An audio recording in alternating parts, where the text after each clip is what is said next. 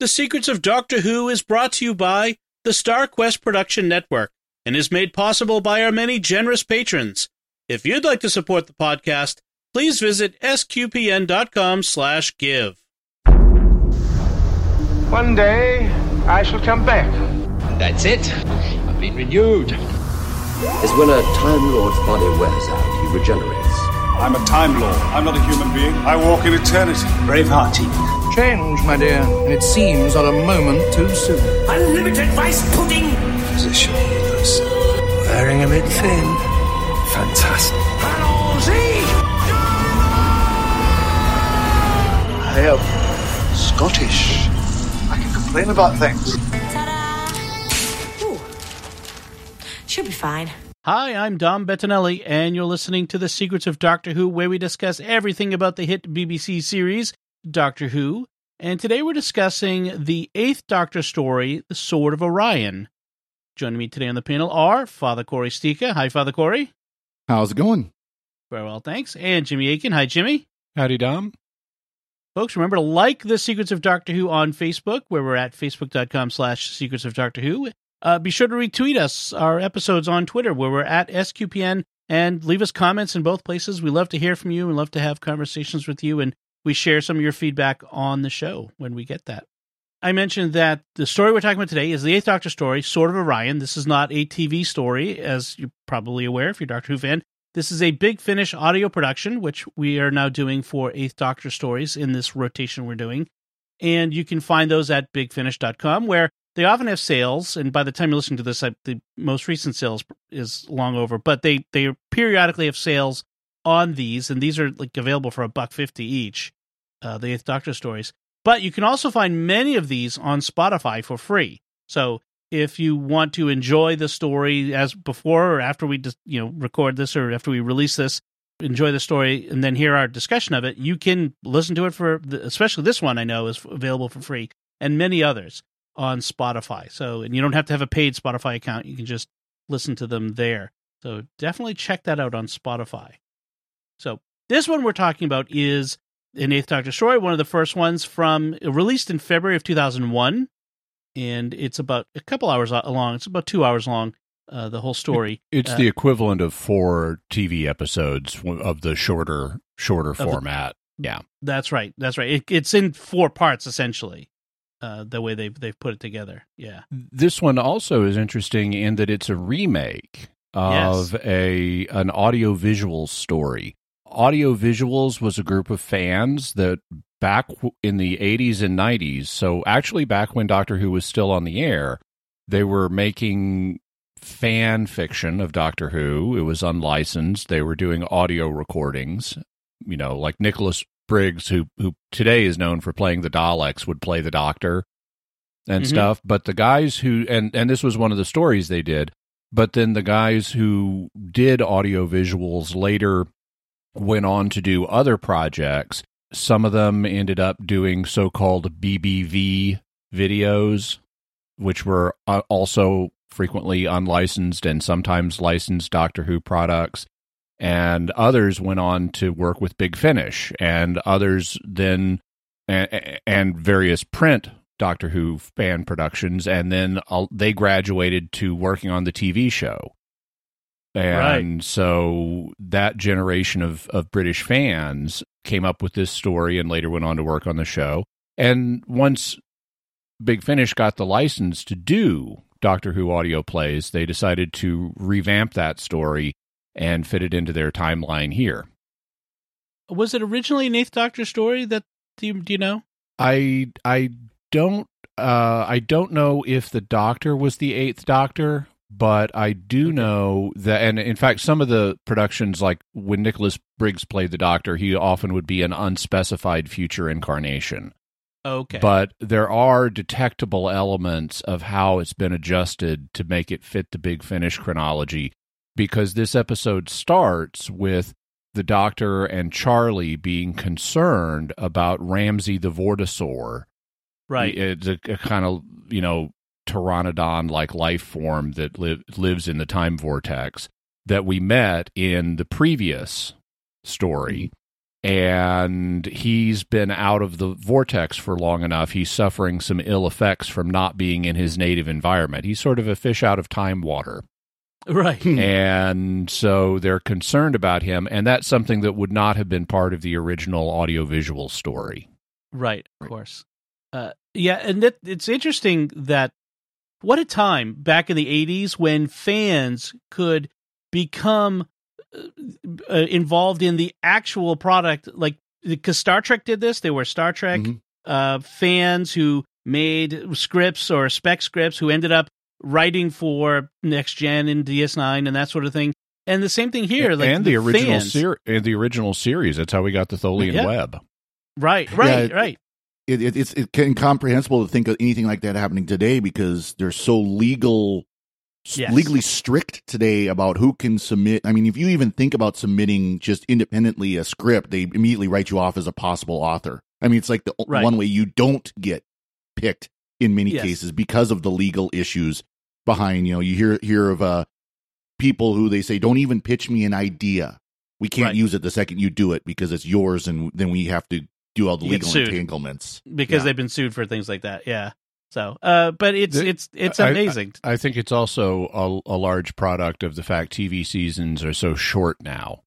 If you've only got to fill 6 to 13 episodes, that's a lot easier to do than if you've got to fill 26. And so many are these comprehensive arcs where everything has to fit within the larger puzzle. They don't have independent episodes like they used to because of the length of the seasons and all that sort of thing. So yeah, it's sad. But we have YouTube now, where people can create their own and put them on there and that sort of thing, and podcasts. So you mentioned that it picks up from Storm Warning. So Charlie is the companion with the Doctor, also a fish out of time water in a sense, where she's from the early was it the 1920s? 1930. Okay. Yep. Now they're in 2503. The Doctor is taken Charlie and Ramsey in tow to the year 2503. They're at something called the Gara. They're at a space bazaar. Yeah, the Garazone Space Bazaar. Before we get to that, there is a precursor scene, a sort of teaser scene where this salvage ship finds a derelict battleship. They call it a Star Destroyer, but that has implications beyond Doctor Who, so I don't want to confuse anyone. But a derelict space warship that they go on, these two salvagers who are, it sounds like they're not supposed to be there, who go on board, and something horrible happens to them, and that's that. So it's sort of... And one of them is played by Mark Gatiss. Yes, the Mark Gatiss, who... directed for later Doctor Who, was acted in later Doctor Who, was a partner of Stephen Moffat, and was also on Sherlock Holmes, where one of his better roles. But with it, we pick up in this bazaar. Charlie has this weird encounter. Yeah, they're looking for something to help Ramsey, but they end up being diverted because they discover that they meet a shopkeeper named Ike, who, and we have an interesting scene. So you're right, Charlie has this interesting scene where one of the shopkeepers sort of propositions her, and she's from she's not even sure he's human or a he. Yeah. And the Doctor explains that there's been a lot of crossbreeding with other species. But they then find this shopkeeper named Ike, and and he's trying to close down his shop, but they bluff him into staying open by pretending without saying that they're from some kind of customs inspection service. Right. And they want to look at his wares, which are unusual artifacts that they determine are smuggled. And so it turns out that Ike is a smuggler, but he also has a legitimate day job working this scrap salvage business. So apparently the scrap salvage people have permission to go out there and reclaim scrap from spaceships, but they also sometimes find things that they sell on the side as smugglers. Right. Let's get a side hustle going in this bazaar. Yeah. And and he needs to get going. There is one point where the Doctor's in Ike's shop where he finds a recorder and plays a few notes. I don't know if you caught that. Yeah. Badly, by the way. Badly. It's a throwback to the second Doctor.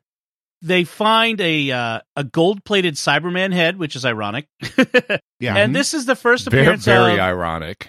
Yes. The first appearance of the Cybermen in Big Finish, they mention here, and also the first encounter, this is going to be the first encounter of the Eighth Doctor and the Cybermen, so which is not hard to do since this is only his third story, technically. And the shopkeeper mentions the disappearance of that ship from earlier, I just mentioned earlier. It was called the Silver Jackal, just for, and he worries that the Doctor's connected to that disappearance somehow. The Doctor does take this moment of finding the Cyberman head to explain a bit to Charlie and to the audience, who may not know, about the Cyber War, and he assures Charlie that the Cybermen are still locked in their tombs on Telos. That was from the Tombs of the Cybermen second Doctor episode that we've already talked about. And they're not. Just spoilers, they're not still locked in their tombs. We have a case of near TARDIS separation in this first part of the story because they've parked the TARDIS in an out-of-the-way place in a warehouse, and it so happens that the warehouse they've parked it in is all of the contents of that warehouse are scheduled to be loaded onto a spaceship. And so they discover the TARDIS is being loaded aboard this scrap ship, and they've got to hop aboard the scrap ship in order to avoid being separated from the TARDIS. And it happens to be Ike's ship as well. And it's got this new captain, Captain Jansen, and she's hot to take off really quick. Like, she's really in a hurry, and she's it strikes me she's very squared away, disciplined, and the rest of the crew are sort of space piratey. They're slacker smugglers, yeah. And the new captain is so adamant to take off that the other crew members perceive it as irrational to try to take off this quickly. And that suggests the captain has an ulterior motive, of course, which we'll learn about in the fullness of time. Right, so to speak. So yes, the Doctor and Charlie do manage to stow away on board the ship as it takes off, so they're not separate from the TARDIS here. The ship, this salvage ship called the Vanguard, so I remember that, comes across that same dead Star Destroyer in space. We do see clearly that Captain Jansen's very impatient, prone to giving dangerous orders.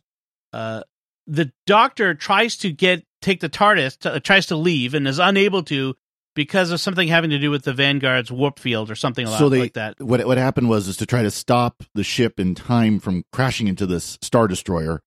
The captain has them reverse the hyperdrive, basically the warp drive. Right. And at that same moment, the Doctor tries to take off, and the way they explain it is it causes basically like a temporal feedback or something like that into the TARDIS and causes the TARDIS to crash, if you will, not literally, but rematerialize on the Star Destroyer itself. Right. And they're also now going to be denied access to the TARDIS for a while because it's filled with chronoton particles or something, which will be great for Ramsey, but not so great for the Doctor and Charlie, so they need to evacuate for a while. It's like when you bug bomb your house. Yep. Exactly. They fumigated the TARDIS. And so this is the TARDIS separation. They can't be in the TARDIS here. Now the Captain Jansen is very intent, like, on this, claiming this Star Destroyer for salvage. And the crew of this salvage ship is kind of dubious about this. For some reason, they think that we're not supposed to salvage. This is sort of off limits for us. Well, part of it, I think they, both in that first ship that we heard at the prologue and here, they say it's too big. I think what there is there's a sense of if you're going to salvage something, you salvage it until it's basically just a floating hulk. So there's nothing left to salvage. And they can't, they realize their ship isn't big enough to hold all this, it doesn't have big enough stores for everything. But I think there's also, of course, there's also the foreshadowing of, there's something ominous about this ship too. Yes, it's very, clearly. The salvage crew is sent over by the captain in spacesuits. They can't dock with it. They've damaged the ship. And they go over. They find the TARDIS. The Doctor and Charlie are not there, but they do find the TARDIS. And then they hear a Cyberman's voice say, "Destroy!" And then one of them is attacked. And the Doctor and Charlie, when they find this injured guy alone, he's like, I'm glad it's not a TV show, because the way they describe it, it would not be pleasant to see. No. They're caught literally red-handed standing over him. They were trying to help him. The other crewmen think that they attacked him and that they're guilty of killing him. Literally red-handed, because his blood is on their hands because they were trying to help him. Right. And so they're taken back to the other notice ship. Standard Doctor Who trope.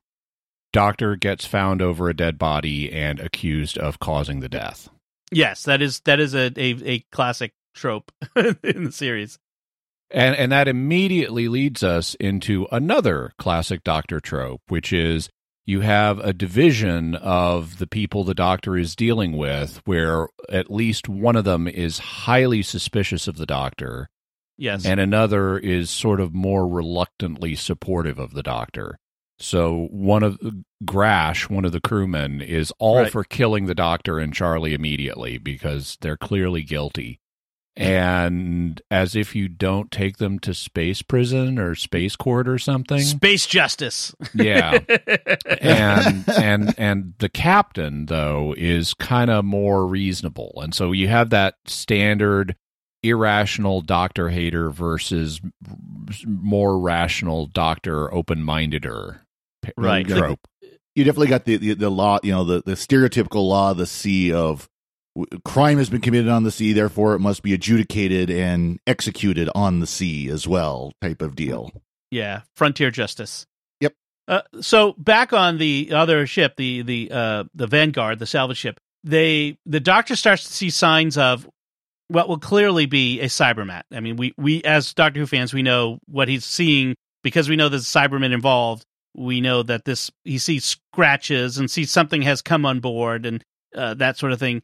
It's a Cybermat that's loose on the Vanguard. And it ends up cutting off lots of ship systems, life support, the engines, all that sort of thing. Meanwhile, the crew of the salvage ship mutiny against the captain. Well, at least one of them does, and the others kind of go along sort of reluctantly. Yeah. And they want to get out of there, and she's intent. She's gone all Captain Bligh. Is it Bligh? No, who's... Queeg. Queeg, thank you. Oh, or Ahab. That would work, too. Yeah, she's got all Ahab on the White Whale of this cyber... It's a cyber warship. Let's just be clear on that. Because there are Cybermen on board. It must be a cyber warship. And the ship engines are dead. They can't leave because the Cybermat destroyed them. The Doctor and the Captain are sent back over to the warship. Yeah. Now, I want to note, it's not clear to me that this is actually a mutiny. I mean, that it qualifies as a mutiny, because a mutiny is an illegal action. And it seems to me that under the policies of the corporation they're working for, Grash is within his authority to relieve the captain of duty when she does certain kinds of actions, which she has now done. And so it at least in this situation, and I forget if support from other key crew members must concur in that decision or not. I forget if they established that, but it seemed to me that Grash, even though he's very brash and aggressive, that he has cover of law and policy for what he's doing here. Okay. So, yeah, not clearly a mutiny, but Grash he's certainly hostile toward the Doctor and Charlie. At one point, he sends Charlie in the captain. He sends Charlie into what he thinks is certain death at the hands of the Cybermat to track it down in the engine room. I mean, he's clearly... and disappointed when she doesn't die. Yeah, right. He's hoping that she can be killed by this thing, and then he doesn't have to. She can be executed, and he doesn't have to explain to anyone what happened. There's also a little talk of the Orion War. We don't get a lot of explanation at this point. We get explanation later, but there is a talk of Orion War and androids here on, and they think that the Doctor and Charlie might be androids. Except the captain says there are no androids in this part of space. Right. Clearly, the captain is right. Spoilers. I won't go there. So the Doctor and the captain are sent back over to the warship. What are they sent there for? I forget what they're sent back for. Reasons. Stuff I think to get stuff to repair the ship. But when they get the Doctor, I note the Doctor says keep Captain Jansen, keep your gun handy. So the Doctor's not opposed to her using her weapon. He also tells other people, bring that gun and come with me and stuff like that. So he's very definitely not the modern pacifist Doctor, which is great. Yeah. And they do encounter Cyberman, and she shoots it, and that gun seems to be very good at shooting Cybermen. It kills it with a shot. Yeah. By the way, interesting, even though I don't think this is the real explanation, you could see the 8th Doctor as carrying over some of the 7th Doctor's principles, in that he doesn't shoot himself, he gets other people to do his shooting for him. That's right. There's a little bit of manipulation there. Except it's not as manipulative. It's just grab that gun and come with me. Yeah. Right. So he does note that this Cyberman there's something weird about it. It was only partially frozen, like it was partially suspended animation, like the ones on Telos, but not quite. And that's why it went rogue or something like that. But he does deduce that must mean there are other Cybermen aboard this ship. So that's the conflict that we're going to have here. And it does turn out, yes, the other Cybermen are awake. They're trying to revive the Cyber leader. They're unsuccessful because of the damage to their own ship. So that's why they're trying to take over the other ship. They send a couple of Cybermen across the space in between to the salvage ship to take it over. And by this point, we're in episode 3, and we've had a really slow build to the Cybermen becoming active. Yep. Yes. It is a bit of a slow start here. Like, there's a lot of tension, a lot of ominousness, but there's not a lot of action in these early parts. So Charlie gets friendly with at least one of the crew members. His name is Vol, and he likes Charlie, or at least doesn't want her to die. But they sent him to go kill Charlie and blame it on the Cybermat, which is fortunate for Charlie, but unfortunate for their plan. Meanwhile, the Doctor and Jansen on the warship, they find 1,000 corpses in the middle of cyber conversion. So this was a cyber conversion ship. Yeah. And this is a really, in the theater of the imagination, this is a really dramatic scene. I have in my notes that things really start to get tense in part 3, both in the Charlie plot line and the Doctor plot line. And one of the elements of that is when they find this massive space in the cyber ship that's set aside for conversion, and all of the biological components of the people that were being converted have rotted. Yep. Because the conversion process was suspended in mid-action, and so you have these factory new cyber components that were being stitched into and around these people with rotted human remains, and we're told there are like hundreds of these. So it's some massive space. It must be horrific to see and smell. Yeah. Well, they do remark several times about the smell. Yeah. They every time somebody pulls off a mask, their helmet immediately, and some of them start gagging at one point, and so you can imagine how horrific it really would be. And one thing that they mention is the reason the ship is derelict here is because they see signs that it had been hit by an ion storm, that classic space science fiction obstacle, the ion storm. They're everywhere. I mean, space is just thick with them. I mean, we can't see them, but they're thick with them. Apparently. And the other thing to note here is that Jansen is remarkably well informed about Cybermen. Like, it's clear she knows a lot about Cybermen for a salvage ship captain. At one point, the Doctor says, "Are you sure you didn't major in cyber studies?" Right. I read a book, I think is what she says. So the Cybermen have now boarded the other ship, the Vanguard, and start attacking.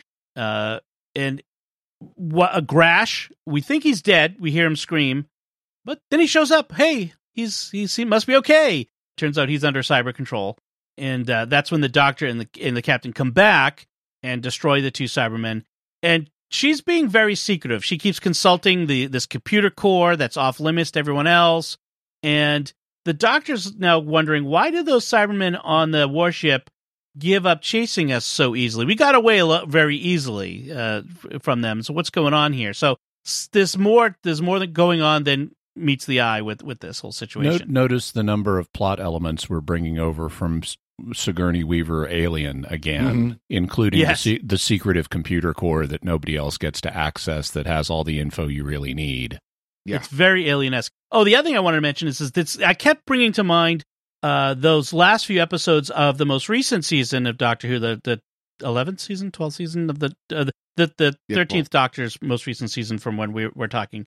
The whole Cybermen, the derelict, quote unquote, cyber warship full of Cybermen, that whole thing. It's very. I kept bringing that to mind as they're describing it, and wondering whether there's a connection there or not. Someone in the story even used the phrase "lone Cyberman" once. Right. Yes, the lone rogue Cyberman who is acting irrationally compared to other Cybermen. So that's interesting. So the rest of the crew of the Vanguard starts to comment on the oddity of the captain's behavior. She's very cool and collected, very shipshape and knowledgeable, happens to carry a weapon designed to kill Cybermen, apparently. So, and she's a late replacement for their previous captain. She seems to be well placed, oddly, for this very situation. It's just like the corporation we work for is maneuvering us into this situation. Yes, possibly. Meanwhile, we hear about how the captain is in the computer command module looking up information about the Doctor and finds out that he's a time traveler with special knowledge of the Cybermen, and that then figures into her next actions. So the Cybermen now that the first two, I think they've destroyed those by this point, they've sent a whole mass of them over to attack and take over the Vanguard, the salvage ship, and they're trying to come through the airlock en masse. And the Doctor comes up with the idea is if we eject the outer airlock door so that they can't close it and repressurize the airlock, we'll prevent them from coming in, because what they want, their goal is to take us alive and convert us. So if they can't come through that door without killing all of us, they're not going to come through the door. So that's what they do. They eject the outer door, so now they can't get out, which Charlie points out, well, that's going to prevent us from getting to the TARDIS too, won't it? So I like how the Doctor is like, yeah, but if we don't do this, we're dead now. We've got to take this one step at a time, Charlie. Yeah. Yes. Sorry, Charlie. Sorry. To go there at least once in one of these 8th Doctor Charlie stories. This is when they realize that Rash is under cyber control, and it's very. I like this little development. So the cyber leader tells him, decides, all right, they've disabled the airlock. We need to create a new airlock. So they send Grash and others who are of the crew who are also being taken under cyber control to create an ersatz or a makeshift airlock out of the bulkhead doors that surround the airlock reception area. So they're making a new airlock, quote unquote. I thought that was a little bit of clever writing. Mm-hmm. Then the Doctor, rooting around in the command files that he's not supposed to have access to, finds more information on that ship, the Silver Jackal, and something about the androids. And this is where we start to learn about this Orion War. And this is a key aspect of it. There was this war between... So humans had created these lifelike human-looking androids that they had turned into a slave race. We hear this over in and other over words, again. we got the Cylon War between the humans and the androids, basically. Yes, we have just Cylons. In the Orion sector. Right. And that's why it's the Orion War, the Sword of Orion, etc. And so the androids were outlawed after they demanded equal rights. And then when they couldn't win, the androids determined they couldn't win, they all went to the Orion system and gave the humans there an ultimatum to accept them as equals or leave. And then that's what started the Orion War. And so I like there's a couple of layers we're going to get to here in the twists and turns. Notice they didn't decide to just wipe out humanity. That's like, accept us as equals or go. Right. Yeah, accept as equals or leave. So they're not quite Cylons in that case. So the Doctor deduces that Captain Jansen knew this cyber ship was here all along and came for it specifically. So that's a key clue that is a bit misleading, because the information he gets tells him that she's an Earth agent, carrying out something called Operation Sword of Orion, which is the aim is to take control of the Cybermen as soldiers in the war, he presumes, on the side of Earth. This is the first presumption that the humans have not learned their lesson and are going to try to use Cybermen as a weapon against the androids. Okay, so we'll put a pin in that for now. Meanwhile, the Cybermen are on board. Vol, Chev, and Grash have now under cyber control. Everyone else puts on a spacesuit and goes over to the warship. Since they've lost the Vanguard, they're going to go back to the other ship because the Doctor knows that's where the TARDIS is. We can get in that and get out of here. And that is, I guess, a flaw in some of the reasoning behind the airlock stuff, because if the Cybermen knew they had EVA suits, they could have just said, okay, so let's rip open this door, and that will force them to quickly get into their EVA suits. Right. That would have been, yes. Or at least give them a warning, like you can either die as we open this door or get in your EVA suit. Yeah. Which is, that is a bit of a flaw in the reasoning. Meanwhile, because the tension is not high enough, we have an ion storm on the way. Those badly timed ion storms. It came back. The same one. Wasn't, the Doctor says it's coming back for a second round. Right. And of course, if they're caught in the storm while they're in between the ships, while they're outside, they'll die. So they have to get over. And the Doctor points out to the Cybermen that the first encounter you had with this storm, basically wrecked your cyber ship. And the second one is likely to finish it off. And the cyber leader is braving it anyway, just because he doesn't perceive another option. Right. And the Doctor tells him, oh, blind faith, that's what you're counting on. Right. That's not rational. But the Doctor has been in that situation many times himself of, well, there's no other option, so we're going to take the slim chance and hope it works. Right. And that's this encounter that the Doctor, and the group encounter the cyber leader. And so there's this counter-proposal going on. Jansen sells out the Doctor to the cyber leader. Take me to your cyber leader. She offers assistance getting their ship operational again in exchange for their alliance in the Orion War. But the cyber leader refuses. He refuses her offer. And so the Doctor counter-proposes, I'll use the TARDIS to reactivate your ship's engines, or your ship's defense screen, against the ion storm. In exchange, you have to let all these humans go. So he'll stay behind and protect them. I don't want to skip over that there's a bit of another body horror scene here where Vol, Chev, and Grash, who were under cyber control, are now in the conversion chamber and are released from cyber control. Therefore, they're themselves again, just as they're about to undergo cyber conversion. And you hear the horrific screams, ah! And Grash, who freaks out, is determined to be emotionally unstable and therefore must be disposed of. And so they just kill him outright. Yeah. So that was a bit, that was a, from a Cyberman horror scene, that was effective. I gotta say that. Mm-hmm. So, Jansen, seeing that the Cybermen are,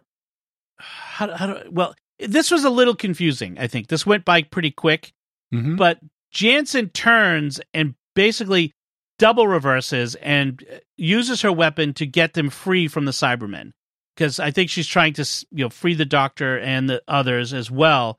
And Ike is killed at this point, so pretty much everyone but Jansen is dead.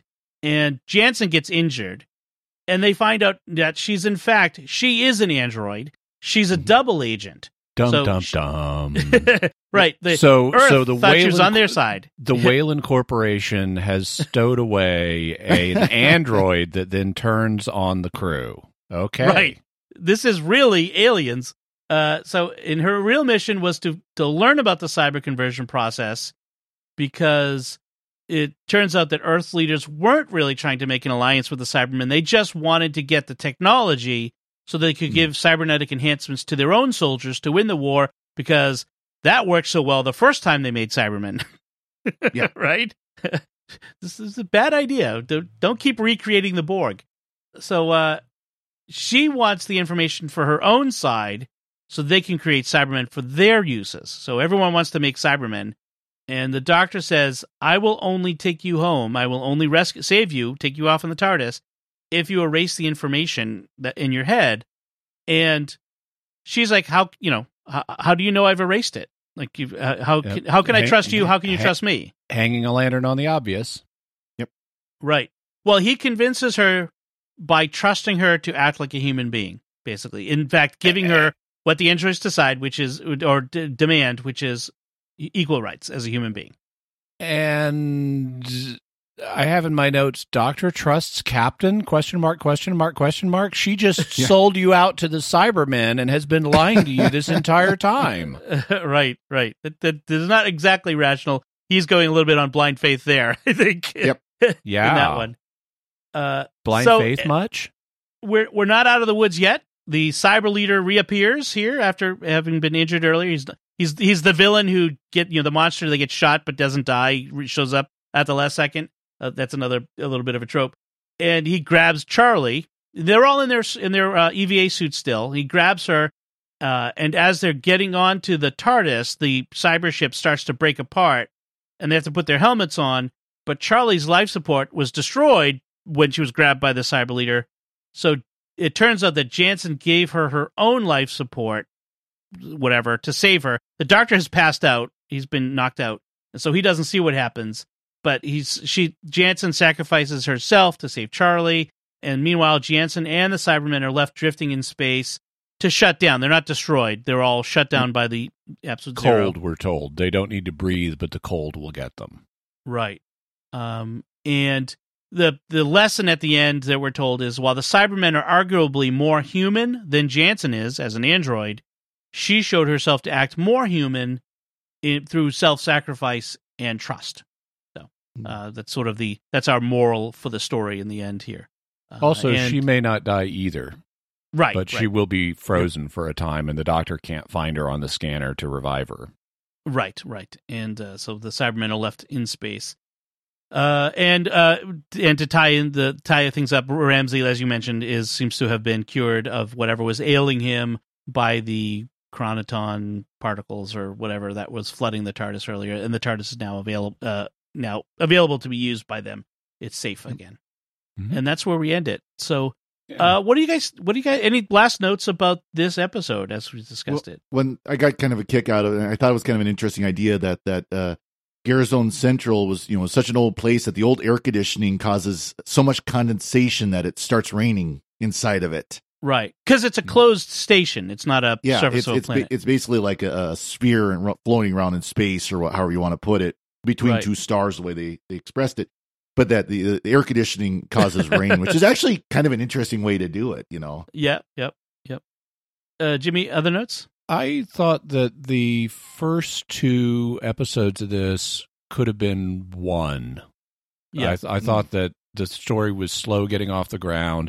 It does eventually become interesting and also somewhat confusing, but I like the characterization. The actors are doing a great job. I liked all of the actors. Paul McGann and India Fisher were great. Mm-hmm. Mm-hmm. The story has a lot of interesting things. I like how Charlie tries to relate futuristic stuff to a 1930s framework. Right. Because she's encountering, all this stuff centuries ahead of her time, but she's analogizing it in terms of things she understands from her time. And the Doctor helps with that too. Yep. He'll explain things to her in terms of 1930 technology. And so I like that. It kind of reminds me of how Jamie interacts with stuff. Right. And she's obviously very capable.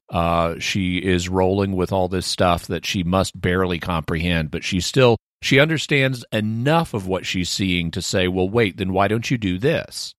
Right. Yeah. And that's nice.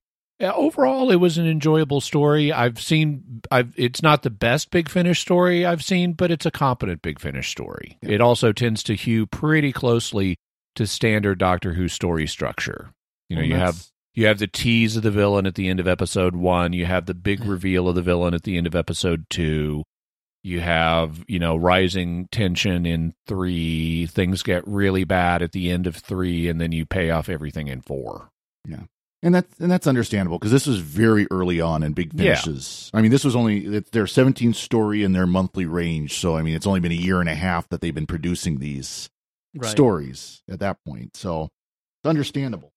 Yeah, it's interesting. I think some of the best companions, especially in classic, are the ones who are really out of our time. They're not from whether it's 1980 when they were producing it then or not, to 2020, that they were really people from the 30s or from the 18th century or from the 22nd, like Zoe, Jamie and Zoe, the boy from the past and the girl from the future. That was a great combination. Yep. Right. Or from other planets like Nyssa or who's the one with the Fourth Doctor she was sort of savage. Leela. Having them really different, and that's something that New Who has only kind of hinted at sometimes. Like Nardole was great because he was not very alien. He was not a 21st century British citizen. You know what I mean? It's like all the rest have basically been. Who else have there been others who were sort of like that? Well, and the nice thing with Charlie is era. being from the 30s, she understands electricity and motors and cars and things like that. Right. So that she's got a frame of reference for technology that the doctor can say, okay, well, this is like a flying car. Right. And she can kind of understand it. I like how she still uses 30s jargon. It's like, if you do that, won't it blow your electrical? Yeah. Yes. And death ray. Yeah, death ray, and then she talks about like the spaceships in terms of sailing ships.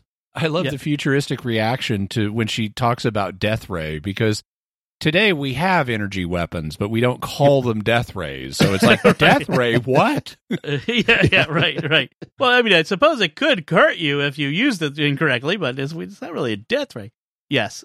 So I do wish there would be more diversity in that sense in New Who TV of companions, that we could have interesting viewpoints from characters like we did with Nardole was great. We loved Nardole because of that interesting perspective he provides. And if we could get 12th century guys from 12th century India or 23rd century African guy from Kenya or something, just really go outside the box and really show us something interesting and new.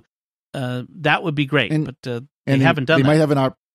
Might have an opportunity with the upcoming season, because the rumors are it's just going to be Yaz will be the only companion in the next season.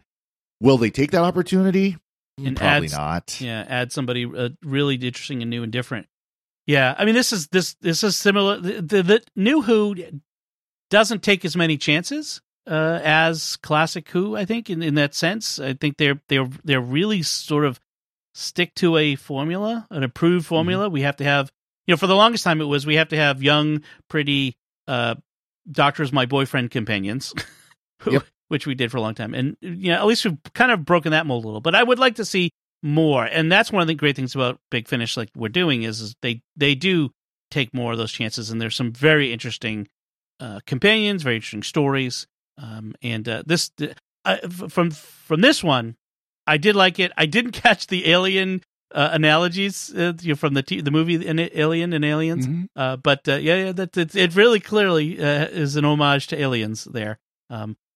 It was a good Cyberman story. Mm-hmm. It gives just enough of the Cyberman body horror aspects to satisfy.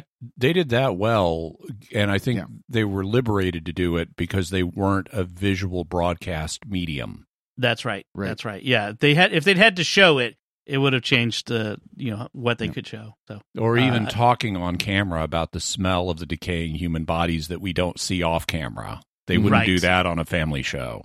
No, that's true. That's true. By the way, I want to mention just real quick. I had mentioned the Cylon War. This came out before the new Battlestar Galactica. So last we had seen the Cylons at this point, they were still the Chrome Toasters. Yes, from 1978 and Galactica 1980, which is not canon, and we're not going to go there. I've seen one episode. Hey, all of this has happened before, and all of this will happen again. Apparently.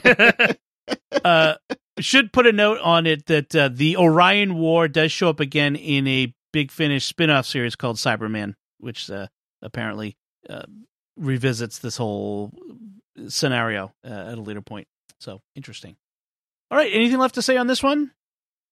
All right, then let's take a moment to thank our patrons who make it possible for us to create The Secrets of Doctor Who, including Isaac F., Daniel H., Joe E., David P., and Christian D.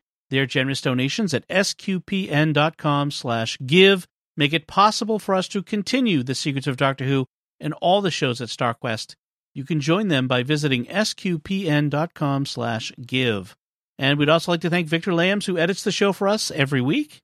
So that's it from us. What did you think of Sword of Orion? You can let us know by commenting on the show at sqpn.com or the Secrets of Doctor Who Facebook page, or sending an email to drwho@sqpn.com. We'll be back next time when we'll be discussing the 11th Doctor story, The Curse of the Black Pearl. Curse of the Black Spot. Until then, Father Corey Stika, thank you for joining me and sharing The Secrets of Doctor Who. Thank you, Dom. And Jimmy Aiken, thank you as well. Thanks, Tom. And once again, I'm Dom Bettinelli. Thank you for listening to The Secrets of Doctor Who on StarQuest. And remember, resistance is useless. Right. This is going to be fun.